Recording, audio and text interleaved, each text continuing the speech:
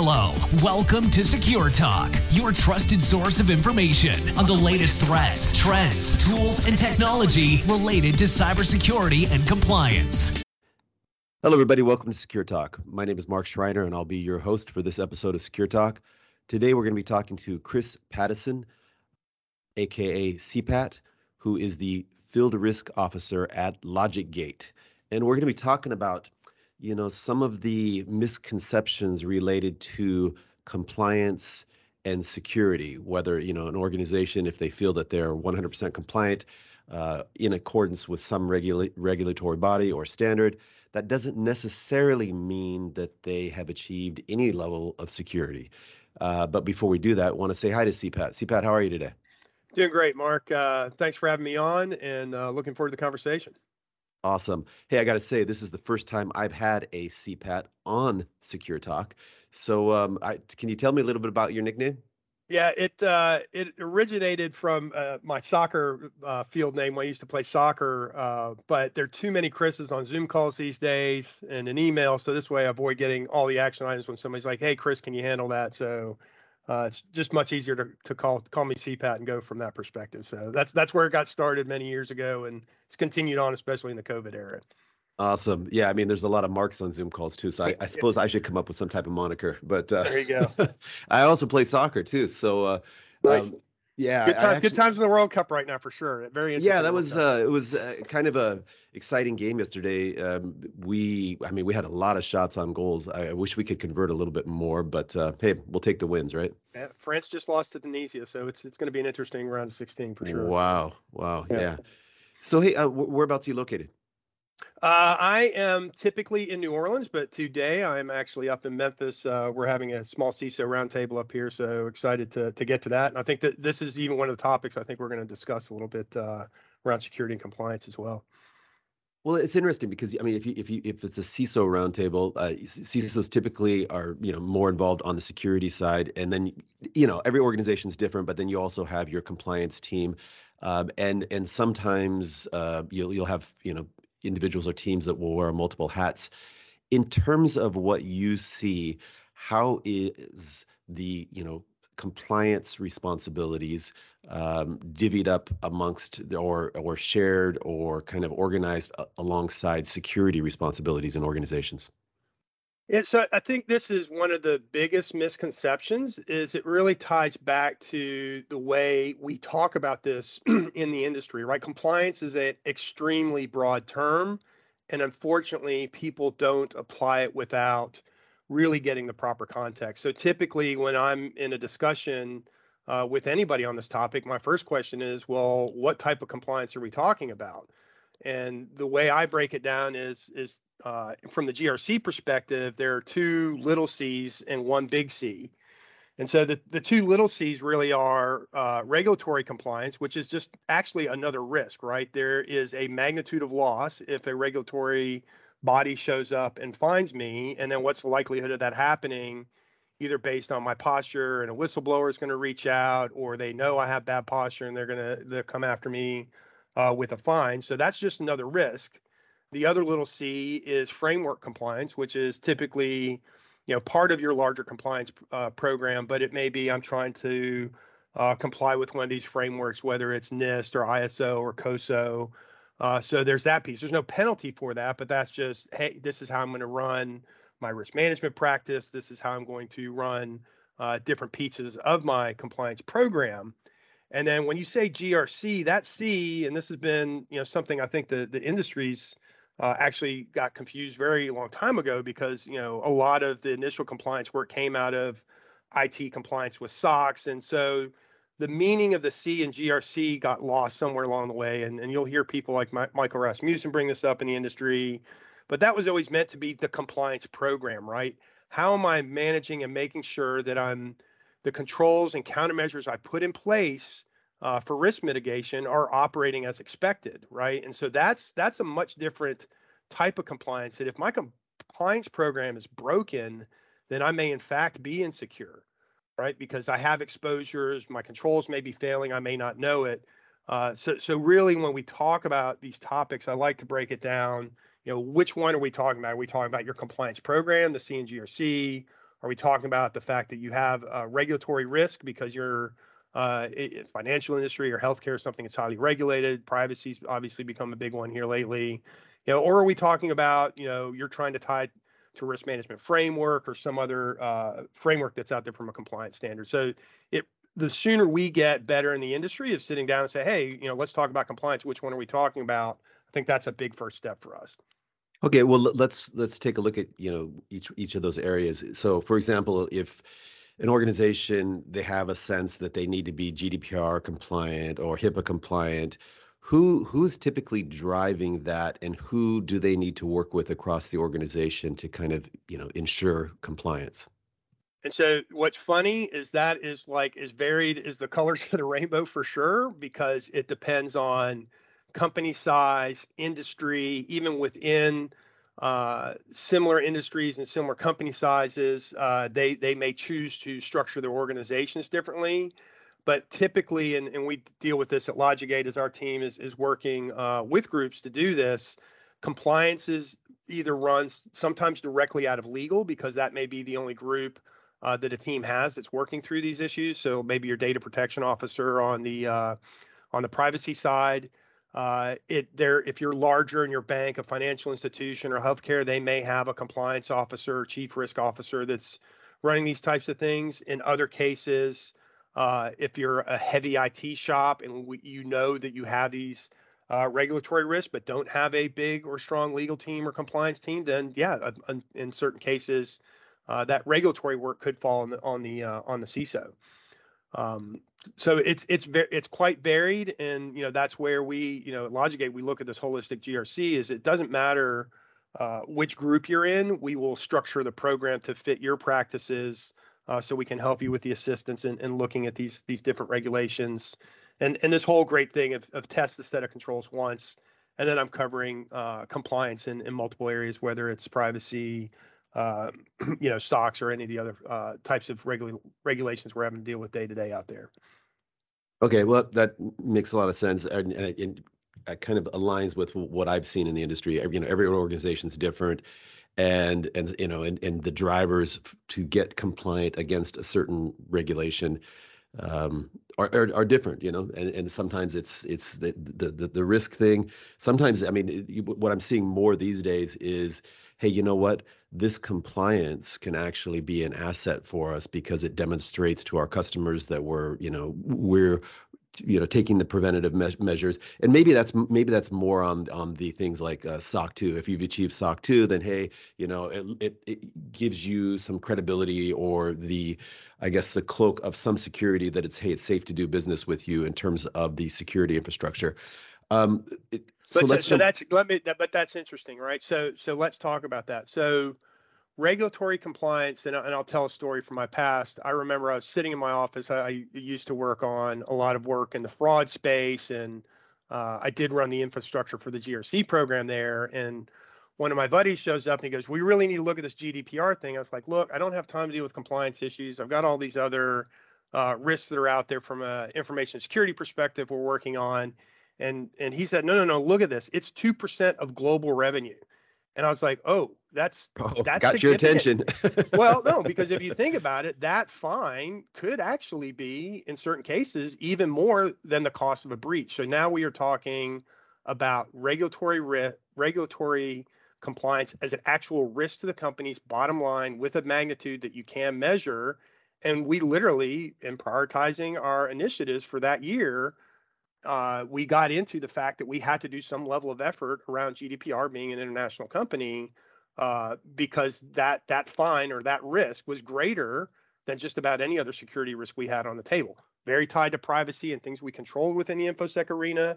But that's a case where that's a big deal. Now, and then you bring up SOC 2. What is the real risk? SOC 2 is also one that's tied to risk, not regulatory, but most people chase SOC 2 in a lot of cases because they need it to do business with other partners, right? If I don't have a SOC 2, then somebody's not going to partner with me. It's a way to mitigate that third-party risk.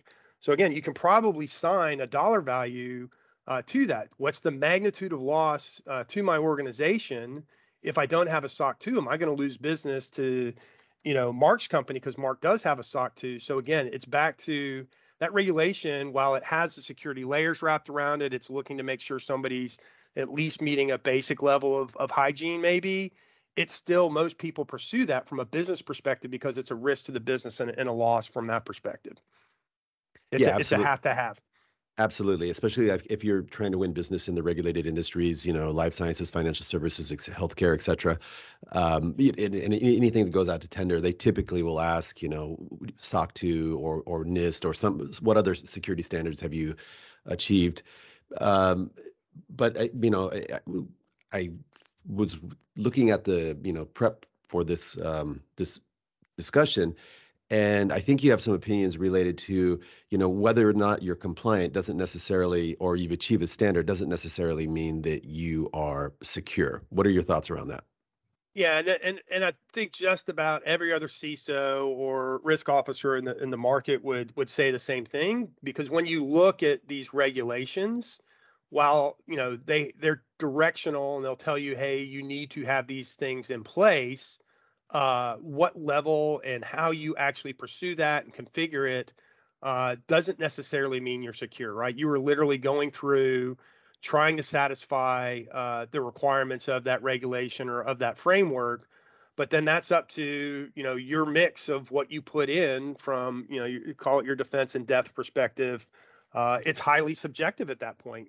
Each CISO may have a different strategy. I was literally on a call this morning talking with some folks about different mixes, and I think I'm going to go this way, or somebody else is going to go that way. So that really ties back to, then you have to have that risk-based approach based on your industry. Who are the threat actors? Who am I up against?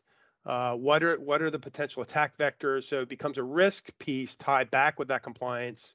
So you can check that box, but the way you check that box, it's very important to do that from your threat landscape, your industry, and what you're dealing with, because you could go put in some control that's very weak around one of those standards, and it's not necessarily going to change your security posture all that much, or maybe it's a single layer of defense.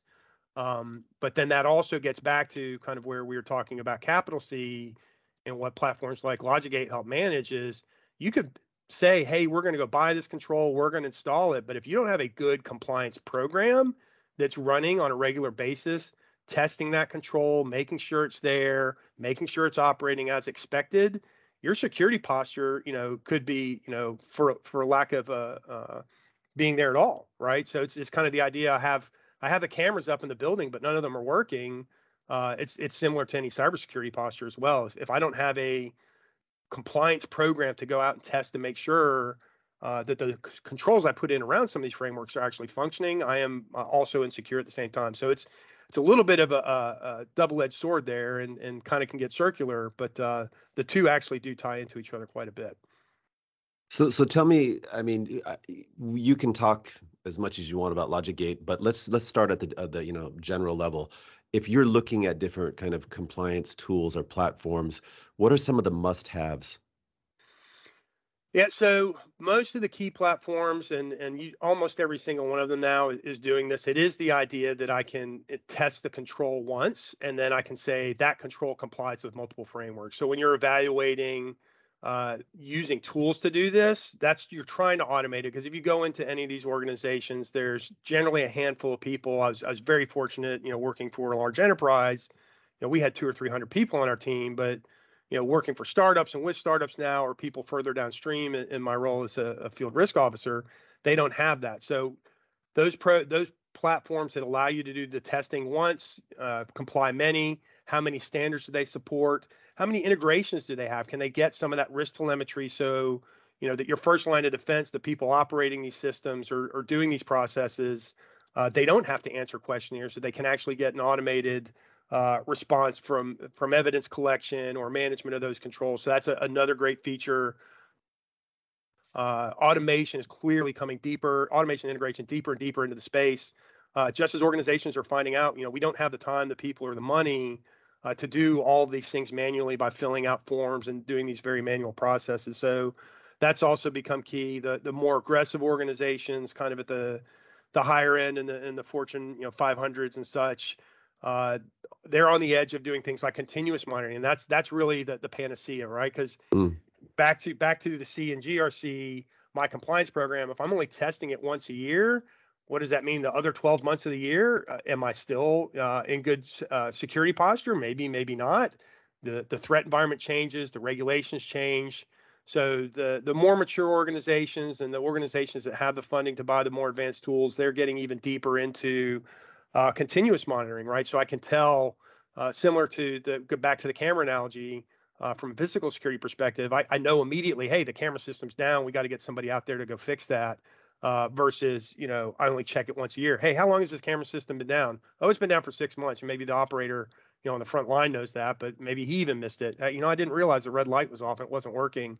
But that's really what you're up against. There's so many companies.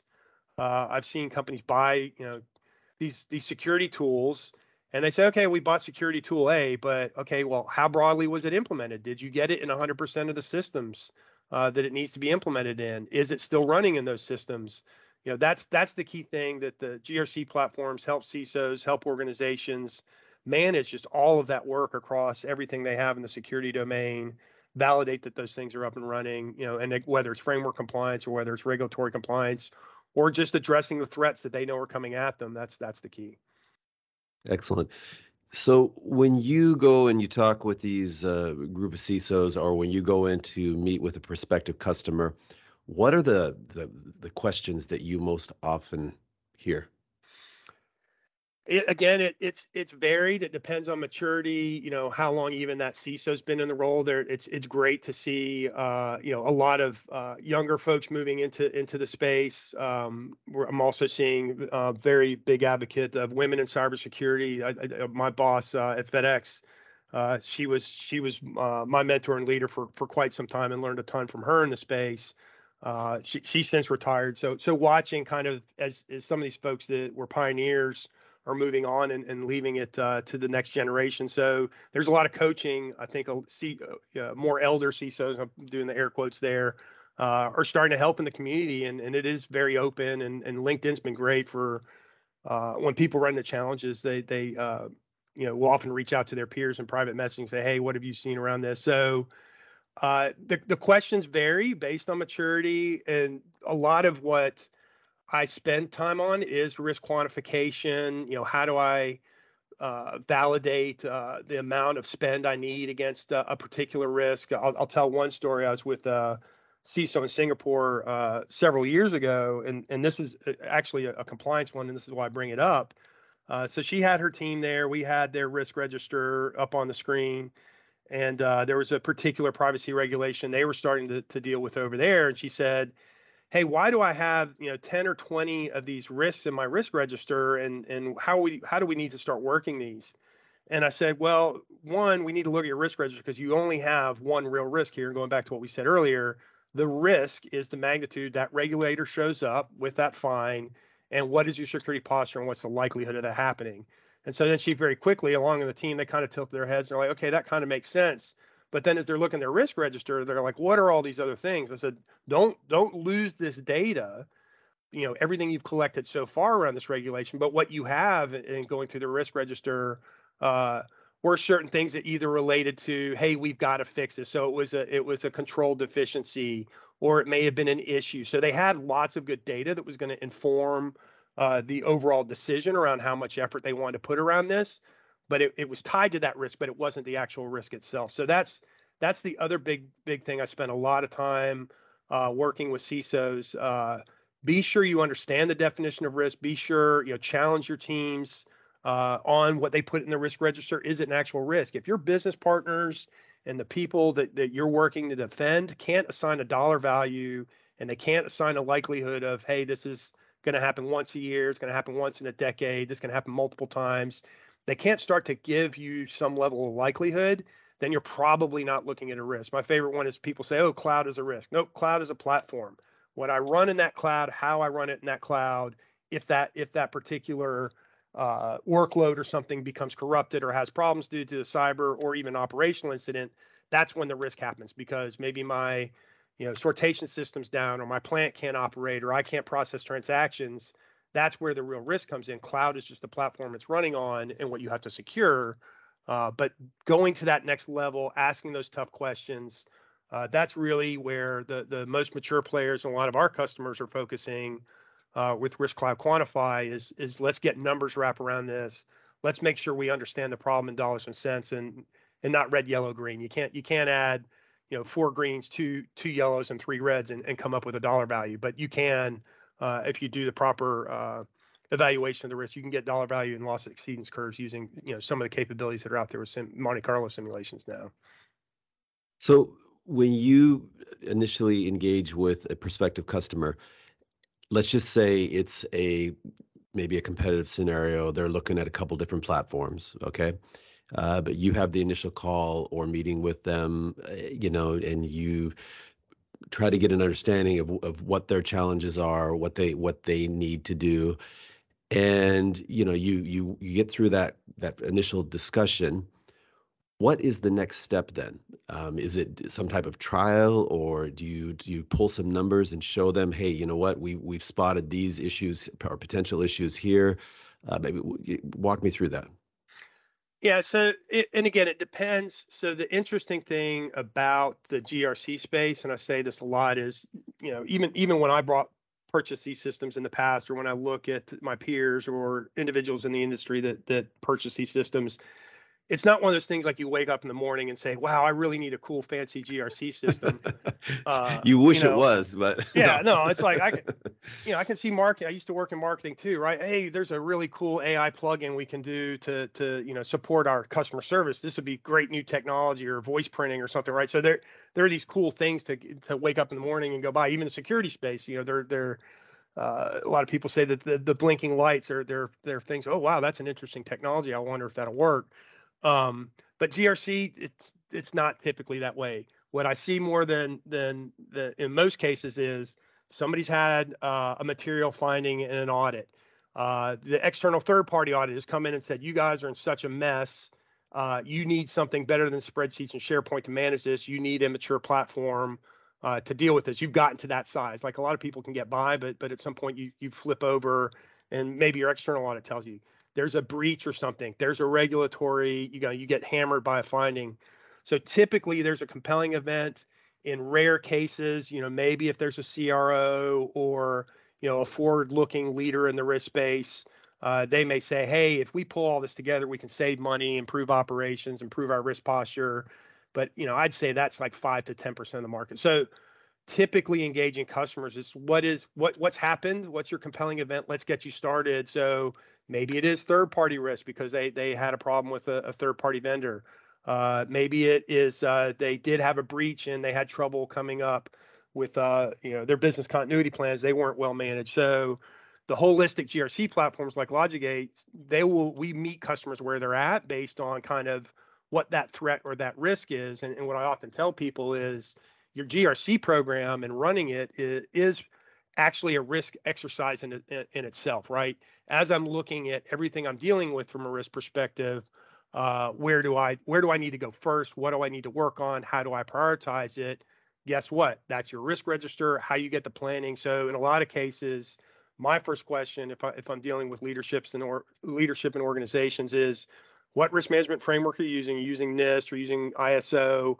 How do you evaluate these risks? What are the biggest risks? So even getting that risk register stood up, starting to go through that process of, and all of these risk management frameworks have the same kind of flow, right? Identifying the risk, prioritizing, doing the analysis for treatment, making sure those controls get installed or managed, and then the evaluation, as you go through it, did we do the right thing? Do we need to do more? That's that continuous annual cycle that runs. And if you don't have that hammered down, back to the whole, what's more important, from a compliance versus security, getting a good risk register set up, working through that with a good risk management framework, complying with that risk management framework, making sure your teams are following those processes. That's generally the best place to start, because now you've made the shift from just running and gunning to we're being very deliberate about it. We're doing costing, we're doing planning, we're using risk quantification to get to true dollar value. Doing it all on one platform, if possible, is always the best thing, because then all those assumptions in your model can be tied together. You're not bouncing. A lot of these platforms, you'll have to export the data out to some tool, do the analysis, and pull it back in. Our view of trying to do this holistically is it all needs to be kind of under one roof. And that's really where we think the benefit is for organizations as they move forward. And then it's the data at scale problem too. Most of these platforms are still built on relational databases, where when you look at risk and the number of connections and degrees of separation of, I'm looking at a regulation tied to these controls I have in place and the exceptions, you're at a very highly networked problem, which is better solved through graph database technology. So I've been impressed, even moving over to this organization, and there are a few others that are out there that are doing it, but they've realized that risk management really is a highly networked problem, and there's a better architecture to attack it. So I've seen a lot of people put a lot of data in these systems, and then when they have to ask the tough questions, maybe after breach or when a regulator shows up, sometimes it's very difficult to get the data out because it's built on a relational platform versus a graph database. So that's technology-wise, that's also where some of the world is headed as these things scale and we start to deal with bigger problems. Cool. So back to the selection process though, like again, so I'm a CISO and I say, yeah, you know what, this looks interesting. Can we take it for a test drive? Or is it, So how does the test drive work? What do you need to connect to, or how do you, how does that run? That's a big differentiator in the platforms too. There, ours especially, along with a couple others, your teams can configure it. We can very quickly configure to your business processes, your workflows. Having a workflow-centric tool that will follow your processes or tie into your risk management frameworks is critical. So it would be to let's look at getting your risk register stood up. Let's start working through that. And in fact, we're working on some workshops right now, help teams get that populated and kicked off. Call it the risk register makeover.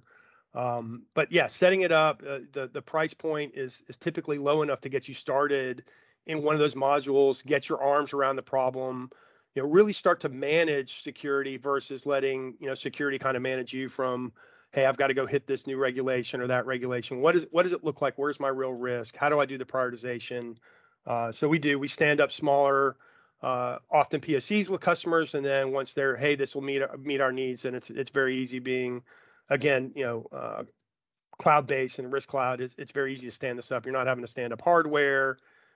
If you have team members that are good in tools like the people that are doing this in Excel or SharePoint or whatever now, very easily can be trained on these no-code, low-code platforms like Logic8, and they can start to administer it themselves. And it's critical too. I've seen some organizations will try to tie this work into some other existing ERP system, and I've experienced that too. Well, guess what? As a security person, if you're trying to do something on a large operational platform that may be supporting maybe your IT operations, guess where you get prioritized? Typically at the bottom of the list. And I just talked with a customer the other day that they're applying for an exception because somebody said, well, you need to use the ERP system, the big platform we bought to do this. But every time the security officer went to get their work prioritized, guess what? They were on the 4-year waiting list, right behind these 4 other giant IT projects. And they're like, that's unacceptable. I've got regulations that are changing every day. I can't be last on the list. So you'll see that as a reason to have an independent system. A lot of auditors that if your company is very audit savvy, they understand to have that platform independence for a risk platform is very important, because guess what? Sometimes you're investigating some of the same people that are running these platforms, and God forbid they get access to maybe an investigation or some of the findings that are out there. That can create issues as well. So a lot of audit organizations will demand that these risk platforms be separate from core IT platforms, run on their own separate instance, just to protect it from an integrity standpoint for investigations and corporate liability and things along that line. So that's another big thing. And being in SaaS, it's just easier to stand up and get people running and getting them started. And we're focusing on that now with some of our landing zone products. We're trying to say, hey, what are those very specific things you need to fix within your organization? Let's get stood up. Let's get you some help, and then we can grow the program over time. But let's go attack your biggest risk first. Okay, totally makes a lot of sense. In regards to like hybrid environments or on-prem, are you able to work through that? Yeah, absolutely. I mean, we have REST APIs to deal with that, and that's I typically when people say, well, how do you explain what you do to your senior in college or your friends, and I tell them, I'm like, what LogicGate is, it's really a control tower for risk. We take telemetry and input, from the front line. So just like, airplanes up in the air, they send certain bits of information to the control tower. The people in the control tower look at that information, they make decisions, and they send remediation back out.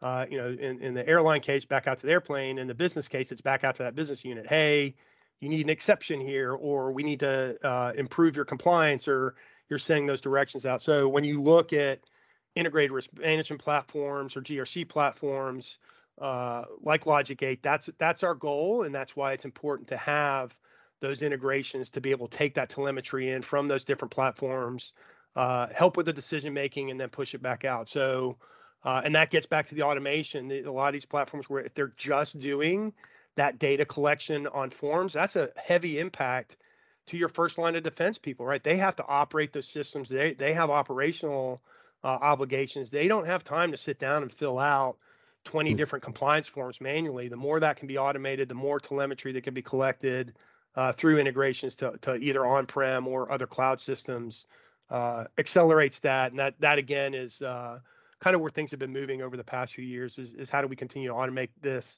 make it easier on that first line of defense, and let the operators operate, as much as they can. They're going to have to answer some questionnaires, but let's keep them focused on their day jobs and keep the revenue flowing. And that's a great, way to bring this. If you're looking for one of these platforms to bring this in front of executive management, it's like, hey, we have to do this from a compliance perspective, to not get fined. But this manual process we're doing is taking so much time. Our operators are not operating. Let's get this automated. Let's make this easier on that first line. Let's do the best we can through integrations and risk telemetry collection. Have you done any kind of cost benefit analysis or ROI based, your time savings or your hours saved versus the cost of the tool, the platform? Yeah, that's typically if you go into an organization, you can do that even back of the envelope, like how many people are running this, how many questionnaires does it take to get this done? If you're doing it manually, the data collection, the reporting.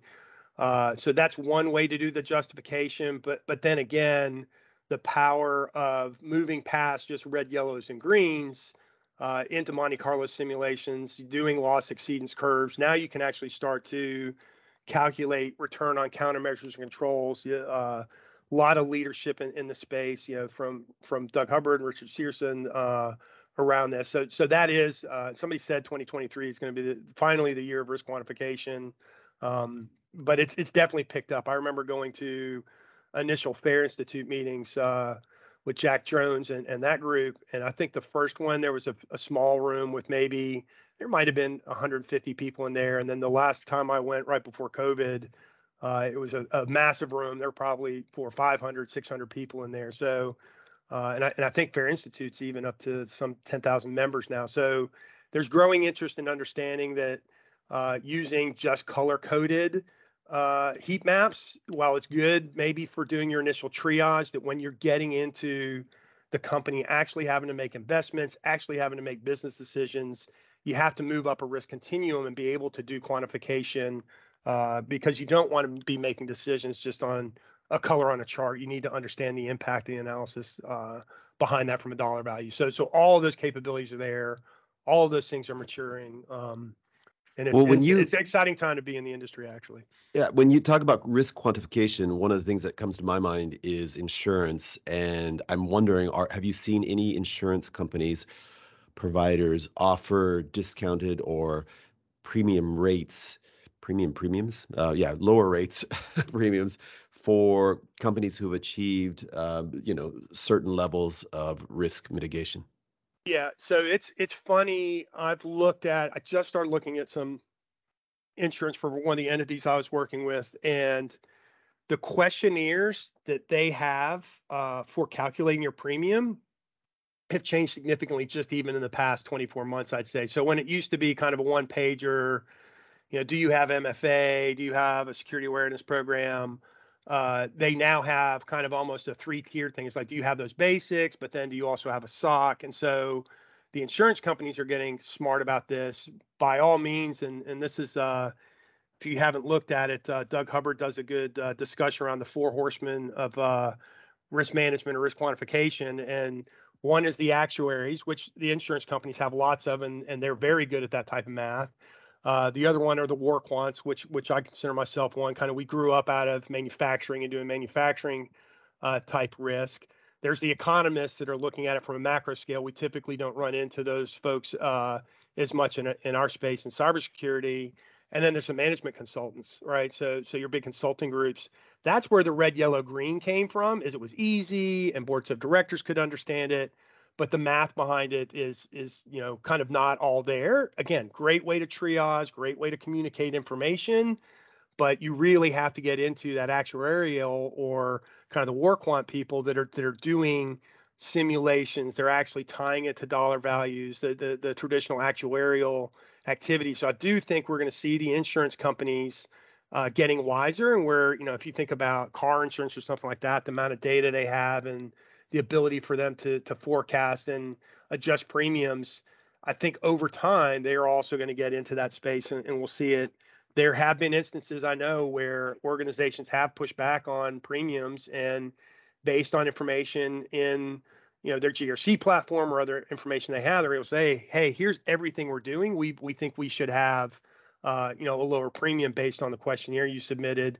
And in some cases, they're able to negotiate it down. But I think the insurance companies are definitely getting wise. And I think they've taken a hit on a lot of these cyber breaches, and interesting discussion at RSA this past year around the whole business email compromise thing, right? The insurance companies are shelling out fair amount of money for that right now, where the CEO accidentally ships a bunch of money over to some adversary just from a well-crafted email with some bank account numbers on it, and I think the insurance companies are taking a hit there, so they've adjusted some things around multi-factor and doing their investigation more. So I think it's going to be much like over time, it'll be like your driver's insurance. They're going to have enough information on your company's posture and how you're going to prove it, and that will in fact, just like your auto insurance is going to change your premiums. I haven't had 2 wrecks, so it's lower. There's history there. There are things they can use to calculate it. And then think about it, right? So you look at some of the insurance companies now have the device you can plug into your car computer, and it's actually tracking telemetry. Longer term, as this continues to evolve, I think that's where we're headed. Yeah, and I'm also thinking from the other side that if I'm a CISO and I want to rationalize the purchase of one of these risk management platforms. I mean, obviously we already talked about the savings that come from automation, but if you can walk into the CFO's office and say, oh well, in addition to the savings in terms of the hours required for these tasks that can be automated, we can also reduce our insurance premiums by 10-15% for Exactly. cyber risk.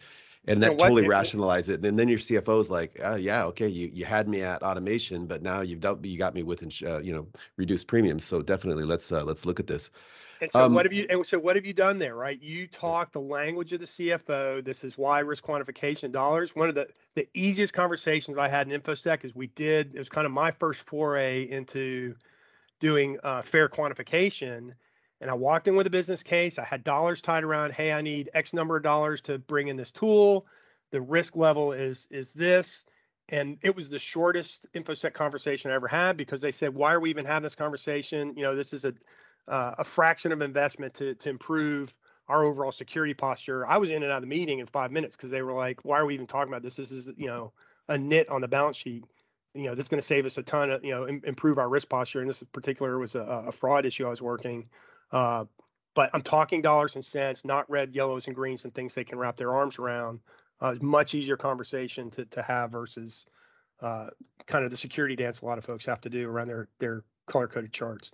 Absolutely. Hey, let me ask you this: when it comes to vendors, how do you gather enough telemetry to say, hey, this is a concern, or hey, this is to use the term that you don't like to use, a green versus a red?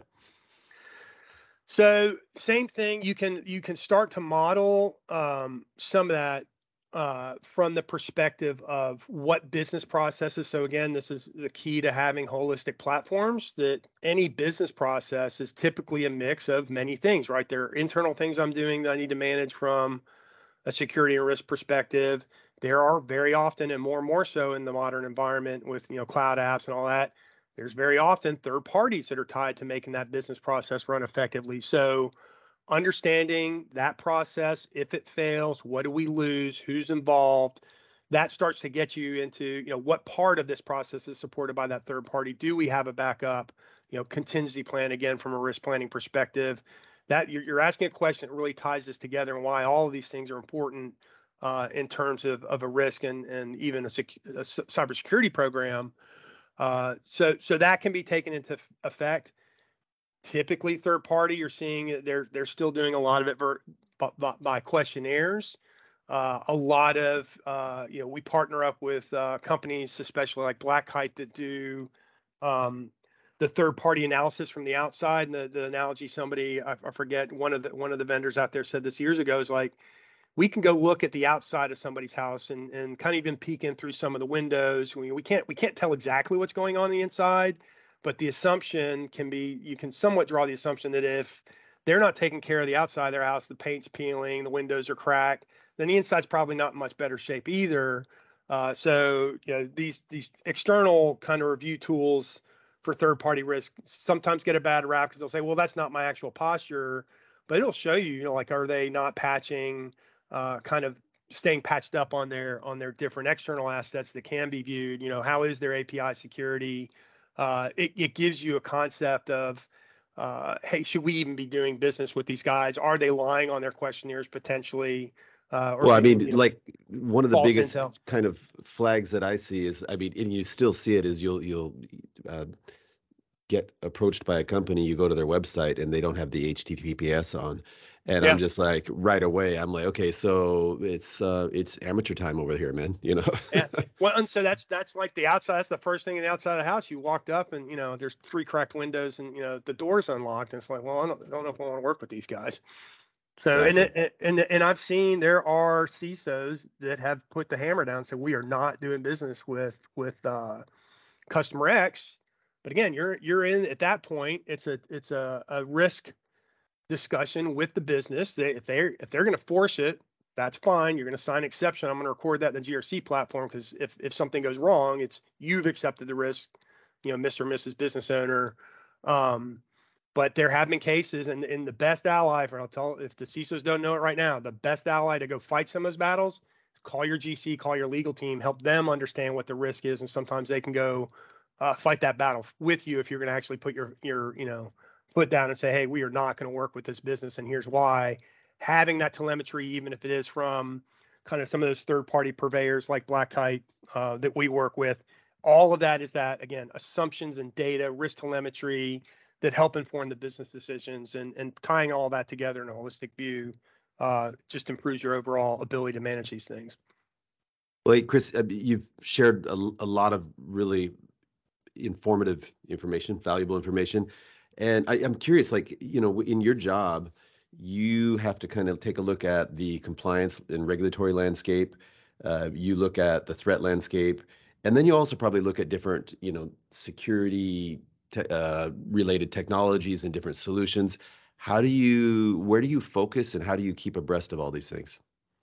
Same we're kind of looping back on the same concept. You've got to start with the risk, right? And when you're looking at all these technologies, and a lot of my friends in the industry, the blinking lights that they're selling you, on the floor at Black Hat and RSA, which of those are actually effective at mitigating that risk? What does that mix look like? I've seen organizations, very savvy ones, use their GRC programs also to reduce costs, right? I have overlapping controls. I've bought 3 different platforms over the years, and based on this particular threat vector, this particular threat actor, there's overlap there. Maybe I only need 2 of the 3. Defense in depth is one thing, but 3, 4, 5, there may be too many. Can I reduce some licensing somewhere? Because maybe a tool has gotten better in a certain space, or I can take one tool and replace it with 2 tools. So it's always still a cost benefit analysis that you've got to go through. The technologies obviously change. I often tell customers when they set up their GRC programs and they're putting in their controls, one of the fields I like to make sure that they configure is, when does the contract expire minus 6 months? Because then the security team, The operations teams can go in and look and say, hey, we've been working with vendor X for 2 or 3 years now. Are these controls still in place? Are they running? Are they effective? Did we stop anything? Hey, you know what? There's a new technology that can replace 3 of these, and all these contracts are coming up at the same time. So it really is that operational management of your IT security posture that it's all tied together. It ties back to what are the priorities for this year? What am I going to get budget for? What are the highest risks and highest threats? Maybe one of them is a compliance risk. We got to go after that. But, more likelihood it could be business email compromise these days, or, ransomware. Ransomware 20 years ago wouldn't have been a big risk on my risk register, right? It was, it infected 2 or 3 laptops and I have to go reimage a laptop. It's a pain. Most of the times our endpoint protection is covering us. But, NotPetya and WannaCry changed that forever. Right now, it's like I can lose a whole business. So that risk and the dollar impact and the magnitude, if you go back to 2010, probably not a big deal, not a lot of magnitude. You look at 2022 and it's a completely different story. So it's a continuous process. It's why you have these risk management frameworks that run in a continuous flow. The more we can bring in, automated telemetry and automated management over this with integrations is just going to increase the capabilities and ability to respond to the risks. It's funny when you talk about the trends in the threat landscape, and you're talking about ransomware and et cetera, and business email compromise. It makes me think that, who would want to be a CISO? It's like, now I know there's a lot of. Go ahead. It's getting harder. So we did some training. We're doing some retraining for our sales team because they were like, we want to understand kind of what these roles are. And I built one years ago, and there are a couple of these out there, but if you do like Office of the CISO mind map, there are a couple of them out there. If you really look at the responsibilities, and this is something Denise Wood had us do at FedEx at one point. She's like, can you get a map and map out everything we're dealing with? Because finance was asking us a lot of questions about what are we investing in. So we built one of these mind maps to show all of the things the CISO is responsible for, and it's significant, right? One day you're hanging out with the lawyers, the next day you're hanging out with your technicians. It requires somebody that has the ability to pick good leaders to put underneath them and manage them appropriately, to actually put the right management systems in place, that they have their dashboards and ability to understand what their security posture is. But it is a very difficult job. It's why it's, I think, demanding some higher salaries. I go as far to say it's as complex in some cases as the CEO's job. Same way CEO has to look at all the business units and deal with the operational aspects and the financial aspects. Many times the CISO is doing the same thing, just more from the risk perspective on the cyber side, and more increasingly even in some of the things that deal with litigation and working with the attorneys. And again, why I was always very close and remain very close to the legal teams that I work with, because they can provide great insights and also be your best ally if you're going up against a business unit, or in some cases even even the CEO. If the CEO doesn't believe there needs to be investment, sometimes legal can be your best partner and help them make that case. Yeah, and then there's the whole thing that you definitely also want to be supportive of the business's requirements, right? There'll be certain productivity or other related requirements, and you don't want to just be a blocker. You want to figure out, okay, what's the acceptable level of risk here, and let's have a conversation about that. And it's it's a very important and demanding job. So hats off to all the CISOs out there. Yeah, Alan Alford and I talk about that quite a bit. It's like, we do not want to be the department of no.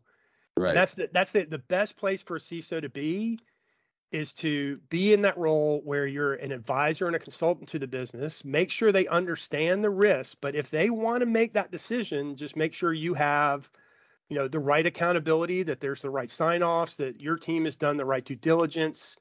Here's what we've done to mitigate this up to this point, but you are still assuming X risk, especially if it's something, going back to that business process analysis, if it's key to the organization and an operator or somebody in the business is pushing, hey, we're going to do this, like, that's fine. Let's document this and let's track it. And I can't tell you the number of times that saved us some heartache in my previous organizations, that we actually had it documented. We knew here were the assumptions, here's where we made mistakes as a business, but tracking and understanding that, being the enabler, hey, we'll let you guys do that, but do this with your eyes wide open. There was an example where I was working on, one of the fraud programs, and one of the business units wanted an exception. I said, that's fine, but if this fails, if what you're doing fails, all this, the lost revenue is now going to be billed directly back to your apartment. Guess what? They ended up putting a control in. The control they were trying to avoid, they ended up putting in because they realized, oh wait, this risk is going to, the magnitude of the risk is actually going to fall on us. So the more, and again, if you can get to a dollar calculation, makes your job as a CISO making those cases much easier. You're speaking their language. That's if you go back to the business unit, it's like, this is going to cost you 4 yellows. They're going to look at you like, okay, whatever, I'll sign that. If you go back to the business unit, this is going to cost you potentially, there's an 80% chance over the next 2 years, this is going to cost you $2 million. You sure you want to still sign that exception? Let me go think about it until let's talk to the team, or tell me more about what I can do to deal with that, right? You're changing the conversation. And we have to, as security leaders and risk leaders in the organization, we have to change that conversation to make this, make these points and make it a dollars and cents conversation. Awesome. Well, hey, Chris, that's some great advice, and I really enjoyed this conversation. Learned a lot. Would like to wish you and the rest of the LogicGate team a very great end to the 2022. Yeah, and we're into 2023. Who knew? It's crazy. Right. Thanks, Mark. I really appreciate it. Thanks for everybody listening. Hello, welcome to Secure Talk, your trusted source of information on the latest threats, trends, tools, and technology related to cybersecurity and compliance.